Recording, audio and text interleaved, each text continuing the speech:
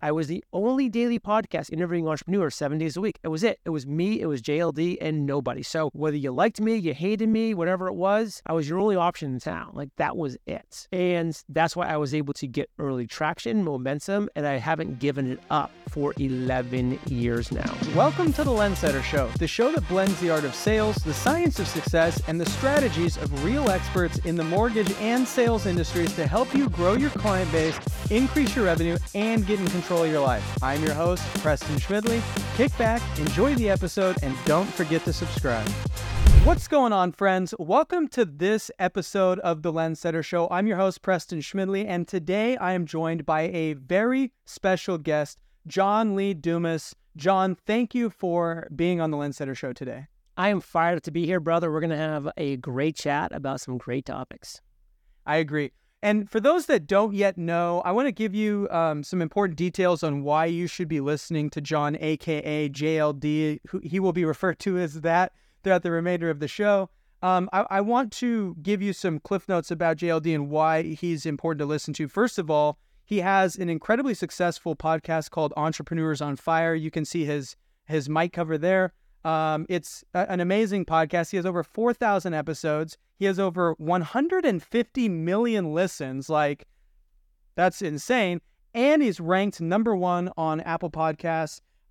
Dude's a legend. And I mean, that's a level of success most people don't attain on their own. He's also the author of The Common Path to Uncommon Success. And we'll dive into some components of that as I've gone through it myself. I mean, there's plenty of things that talk about or that lead to your success, John. But one of the things that just through my journey of getting to know you over the years through content consumption and podcasts, your book, one thing that I just think is a kind of a cool starting point is what seems to be kind of maybe a prelude to, or the catalyst itself to you on this entrepreneurial journey was, from what I remember, you were in ROTC in your senior year, right before the 9/11 attack happened. And so you ended up becoming a tank commander, an officer, one of the first officers that was deployed to Iraq post 9/11. Is that correct? Yeah, so we were actually the first class of commissioned officers post 9/11 because every year through ROTC, they commission the class in May. So we were the May of 2002 class that graduated. So we were the first round of cadets that became officers post 9/11. And you were leading four tanks and 16 men, right? Were those Abrams? M1A1 Abrams, correct. Nice, man. I happen to have quite an it's a weird, like very niche, like passion, but I have a really strong appreciation for especially World War II history, specifically tanks. So, I mean, we could talk tanks another time. I don't think we have time for that, but have you ever mad respect, bro. The YouTube show Operations Room? It is. I have not. So good. They do recreations of a lot of the big World War II battles and other battles as well. But they have a 10-episode series on Battle of the Bulge, which of course includes a lot of tanks, the Shermans and the Panzers. Yeah. You'll love it. It's really well done. Operations Room is the name of the channel. Sick. No, I'm very excited about that. One of the things that I think is a great starting point for this, because I want to speak to the people who might be struggling right now. Maybe they have a profession or a skill set that they're doing. Maybe it's worked for them in the past, or they're on hard times, or maybe they're just kind of lost and trying to figure out financial freedom and fulfillment on their own terms. You started Entrepreneurs on Fire, from what I remember, as you were kind of like driving to work or something, and you one of the podcasts that you were listening to, you reached the end, and that was it. And you were like, what do you mean there's no podcast that's 7 days a week? And so you created the first 7-day-a-week Talking to Entrepreneurs podcast that existed, and probably, I would imagine, still exists, or at least exists at the level that it does, right? Talk to me about what led you to kind of make that transition and step into that. And I'd imagine it took an element of courage to be able to make that leap. Well, first off, thanks for holding up the book, The Common Path to Uncommon Success. That really is kind of biography of the evolution of how I got to where I am today. And it's a step-by-step process. And so that is why chapter 1, says, hey, come up with a big idea. That is important. And that was my initial big idea driving to work that day was, hey, I love this podcast platform thing. Like, I'm going to start a podcast. Like, this would be cool. And then step number 2 in chapter 2 in that book is discover the niche within that big idea that is not being fulfilled. And when I kind of went to that step 2 mentally in my head, it clicked, to your point, when that episode ended and I said, wait, this is a once a week show. It's Monday. The episode came out this morning. That means I have to wait 7 more days for another episode to go live. When I just got so much inspiration and value from that episode, I need one of those hits every single day. Like, am I getting in shape, hitting the gym once a week? No. Like, am I getting healthy, eating healthy once a week? No. It's all about putting in the reps. And so I'm like, I need to be putting the reps every single day. So I said, wow, well, I can search Apple Podcasts and the other, platforms at the time and recognize there were no daily podcasts. There were no shows that were doing anything more than once a week. That seemed to be the maximum for a lot of reasons. There's a niche. There's an opportunity that I can fill, a void that I can step into and be unique, be number one, be one of one. Meaning the day I launched Entrepreneurs on Fire, I was the best daily podcast in the world interviewing entrepreneurs. I was the worst daily podcast in the world interviewing entrepreneurs 7 days a week. I was the only daily podcast interviewing entrepreneurs 7 days a week. It was it. It was me, it was JLD, and nobody. So whether you liked me, you hated me, whatever it was, I was your only option in town. Like, that was it. And that's why I was able to get early traction, momentum, and I haven't given it up for 11 years now. It reminds me of the old Henry Ford. You can have whatever color you want as long as it's black. You were it, man. That was the 7 day. You're buying the black Model T. That's it, baby. One of the questions that, as I was preparing for this episode, I wanted to ask is, I want you to imagine an alternative universe. And I hope this doesn't happen to you, but, EO Fire implodes and you are forced to restart. You are forced to abandon what you have known up to this point and rebuild from the ground up. What are some things that you think would be really meaningful and pivotal moves you would make, or maybe changes, things you would do differently after doing this for 11 years? I would change everything, because Entrepreneurs on Fire launching in 2023, 2024 and beyond does not work, because it's a different world. I was very lucky with that when I launched in 2012, podcasts had just started to come into the consciousness of a decent amount of people. And I caught that upswing at the right time, and I got enough momentum and a lead on the rest of my competition that I've just never relinquished it. So if I had to start from scratch, it would be a completely different ballgame. I wouldn't launch a vague, broad podcast that just interviews entrepreneurs 7 days a week. Just wouldn't work. But what I would do is go back to the basics, and that's where the common path to uncommon success comes in. I would say, let me go down the 17-step roadmap to financial freedom and fulfillment, because I want to get back there. I'm at step 1. What is a big idea? Then I would go into step 2. What is a niche within this big idea that I really, really think is an opportunity? And then number 3, let's start talking about who my perfect avatar is, the listener, the consumer of my content, of my product, of my service, and get to know that individual. And just those first 3 steps would really set me up for the next 3 to 6 months of building that out. Maybe it's a podcast, maybe it's a TikTok show, maybe it's just a YouTube channel, maybe it's any number of things. Maybe it's a physical product, maybe it's a SaaS idea. Like, I would go through that process, and that's how I would completely wipe the slate clean and say, hey, if Entrepreneurs on Fire imploded and none of it existed, I would start completely from scratch with that mentality in mind. So that's interesting. So essentially what you're saying, or for what I'm hearing you saying, correct me if I'm wrong, is that if you had to reapproach your entire life and establish new footing in a new business, you actually wouldn't do the same method you did with Entrepreneurs on Fire, the reason you feel it works is because you have such long-standing brand dominance or category dominance that it continues to, the momentum of it keeps itself going. But you're saying that you feel that there's, if somebody were to start from scratch, better or easier ways to get started than how you did. Absolutely. Different times call for different measures.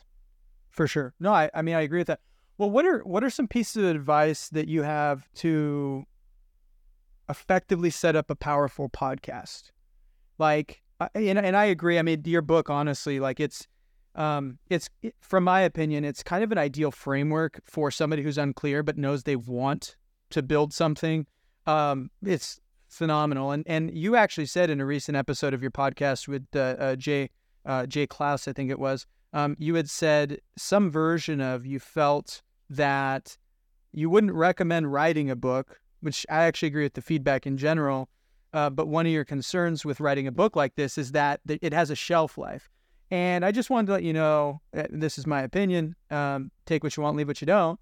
As somebody who's gone through your book, well, yes, everything has a shelf life. I think there's a lot of damn near timeless stuff in this, bro. I was incredibly intentional to write that book in an evergreen format because I really have had that belief for a long time that when most books hit the shelf, they're already irrelevant because new things have come up, because they're talking about the tactics that are working at that time, at that place, whatever that might be. So knowing that, I said, well, what books are the timeless classics, like The Think and Grow Rich, like all of those kind of great books that, we kind of go through when we're first starting our entrepreneurial journey. And I created that book, The Common Path to Uncommon Success, in that mindset. Let's keep this evergreen. These are the steps. This is the framework that will work in 2010, in 2020, in 2060. That was my intention. Yeah, no, I think you did a good job on that.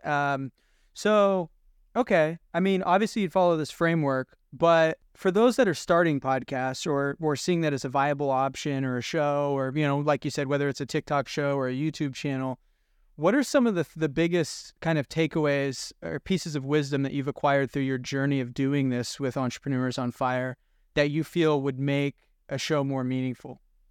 So this is one thing that I do refer to in the book quite a bit. And if you were to say, John, you have to sum up the common path to uncommon success in one sentence. You only have one sentence to do it. I would say, listen, I can sum it up in one sentence. If you want the value from the book, you must read the book. But if you want one sentence of an incredibly valuable summation, that would be, you need to become the number one solution to a real problem in this world.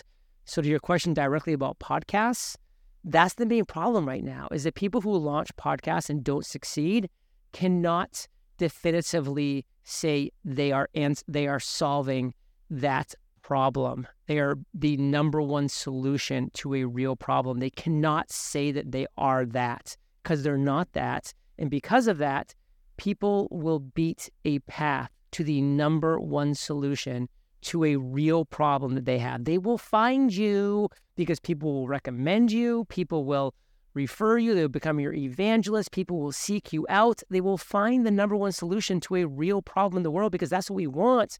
Like, if I have a brain aneurysm, I am going to find the best brain surgeon in the world and see if I can possibly get under his knife on an operating table. Like I don't want that to happen, but if it does happen, that's who I want. I will find that person. So I really just want people to understand and want people to know that if you're going to start a podcast, if you're going to start a platform, if you're going to create a product or a service, whatever it is you're going to do in this world, you have to discover the niche. That's what we talked about in chapter 2. Discover the niche that's currently not serving or being served in the marketplace, or is just being served poorly in the marketplace, and then say, you know what?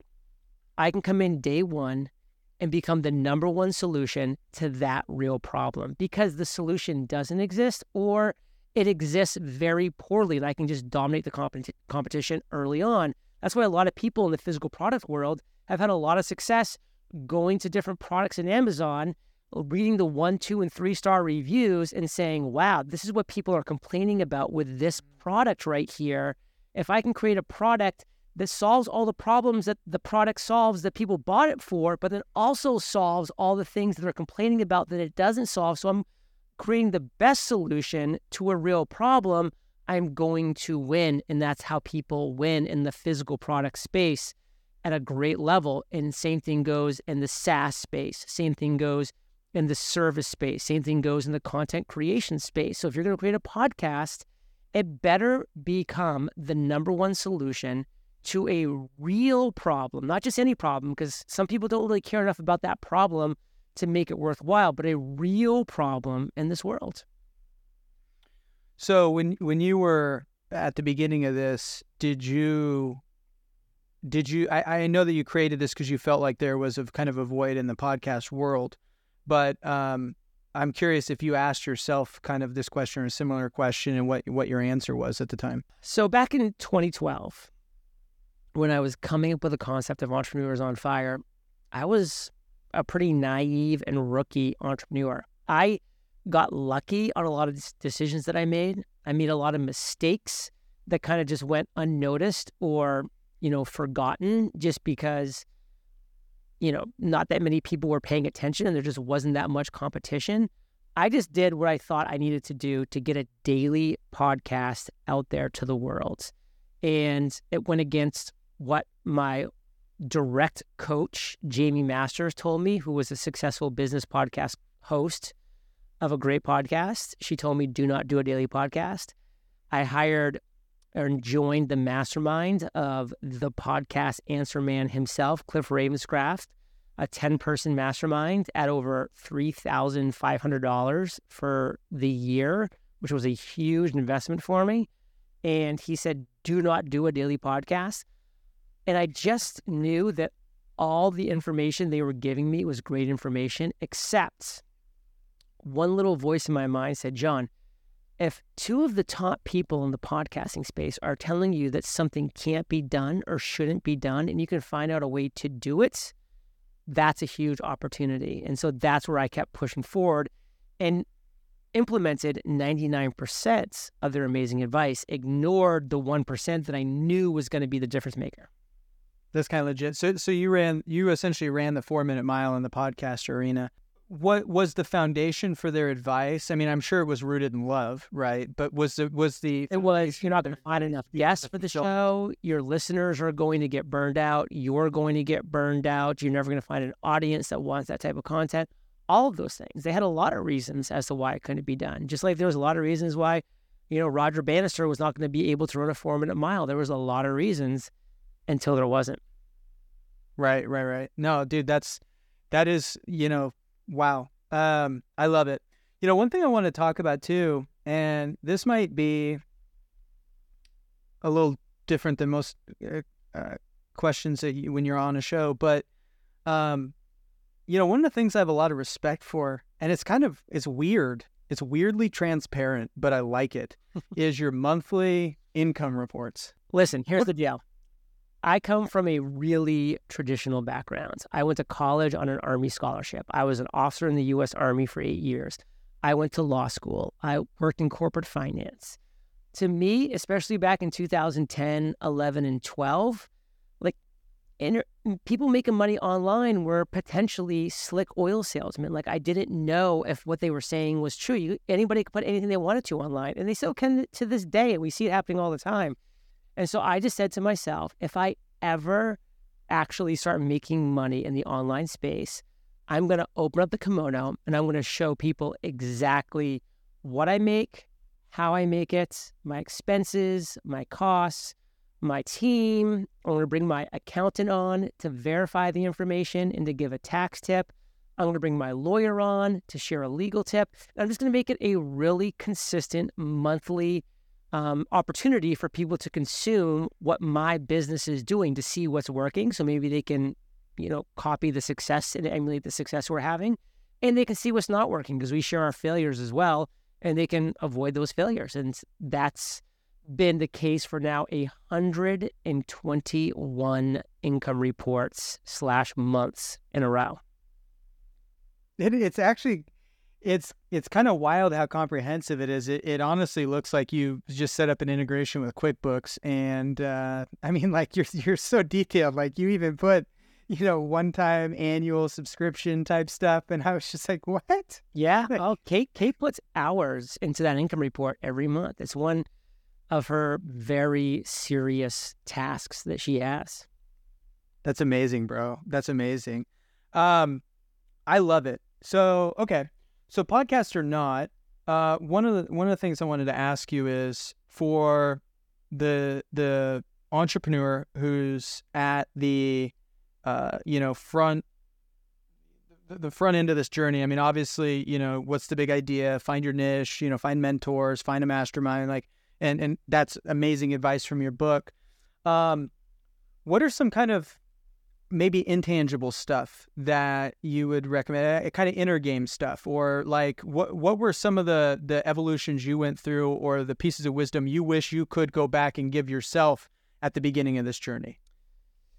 Morning routine, like just a absolute non-negotiable morning routine where you are getting outside, you're taking in the morning sun, you're moving, you're breathing, you're stretching, you're, meditating, whatever meditating means for you. For me, it doesn't mean sitting with my eyes closed. It means walking and breathing. Like, to me, that's meditation. Like, just absolutely having that intangible to start the day. Because otherwise, so many entrepreneurs, myself included, will be like, okay, like, I'm going to get up and get right after it in the morning. And then, I'll fit in, like some exercise or some relaxing time or some outdoor time, later in the day. And then that just never happens. They never get around to it. And they find that, they're not sleeping well, that they're gaining weight, that they're lacking energy and focus and all these different things that come along with not doing the things that I just mentioned. Getting up, going outside, getting actual real sun, vitamin D. That's why I love Puerto Rico. I'm outdoors walking 4 miles every morning. I'm outdoors walking 4 miles every evening. I have a weight trainer that I, zoom into my gym 3 days a week. I have red light therapy. I have an infrared sauna. I have a cold plunge. I am eating incredibly healthy. I definitely have cheat meals because I love to enjoy life as well, but I eat incredibly healthy most of the time. And that's why I'm 43 years old and look great, feel great, energized, like still doing a daily podcast without, really any difficulty, because I'm doing the intangibles every single day to make that happen. A lot of people think it's just about putting in the work. It's about being able and around to continue to consistently do the work, not just a sprint for 3 months, but here I am 11 years later, 4,164 episodes later. That's why I'm still winning. That's why I'm still making multiple millions of dollars a year, not paying tax because I'm in Puerto Rico, or I should say, to be more specific, paying 4% total tax being down here in Puerto Rico, because I continue to do those things I just mentioned. You're not paying taxes. You're paying the appropriate amount of taxes for your situation. That's how I've learned to phrase that. I am paying exactly the amount of taxes that I'm legally obligated to pay. Not a penny more, and definitely not a penny less. Yeah.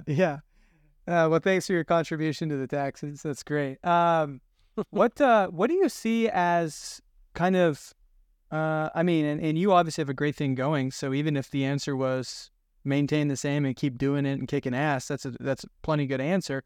But I'm kind of curious, like what do you feel is next few years look like for you, as far as Entrepreneurs on Fire, as far as your personal. Something that we talked about pre-chat, I'll talk about publicly now is, in probably potentially by the time this is aired, but 11/11, November 11th, I am welcoming my first child, my son, into this world. Right.